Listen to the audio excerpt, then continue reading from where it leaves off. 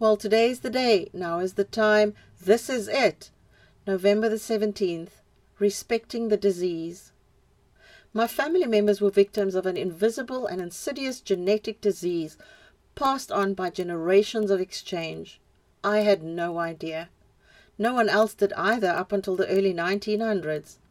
Before that, the disease was interpreted as a moral issue. The disease certainly felt like a moral issue for me. For example, my mother's leaving me unattended for the night, my father's unwillingness to send child support payments, my mother's rants and inappropriate behavior, her drunken episodes, father's violence. I was ashamed of my mother and father, and thus I was ashamed of myself. This disease felt dirty. Immoral acts were committed, verbal and physical acts of abuse were practiced.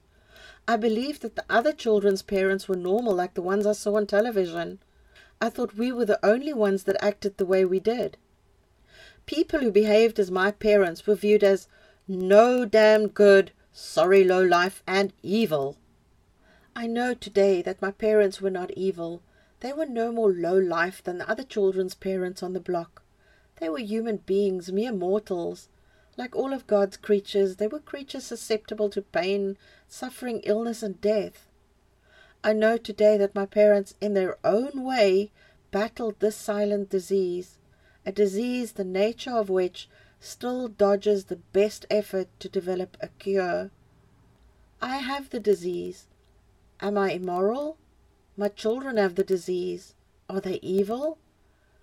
Are we defective characters? Are we riddled with wicked shortcomings? If being a mere mortal constitutes guilt, I guess the answer is yes to all of the above. Truth, there is no shame in being, feeling and acting like a human being on planet Earth. Last time I checked, I am a human being.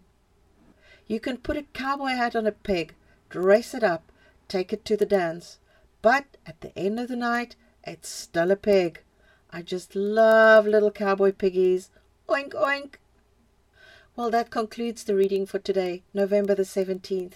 I hope you're feeling lucky, and I trust you'll do something very nice for yourself before the day is over.